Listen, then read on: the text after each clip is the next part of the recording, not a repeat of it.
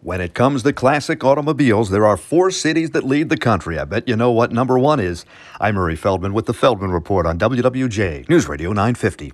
Four cities are considered tops in the USA for car collectors. Detroit, number one, as evidenced by our Dream Cruise, followed by Indianapolis, Monterey, California, and Portland, Oregon. Latest figures on classic car ownership, according to autoinsurance.org, count 26 classic car clubs here in the state of Michigan. And based on registrations, they say the most popular classic is a 1969 Dodge Charger. Brand new, the car went for under $3,600.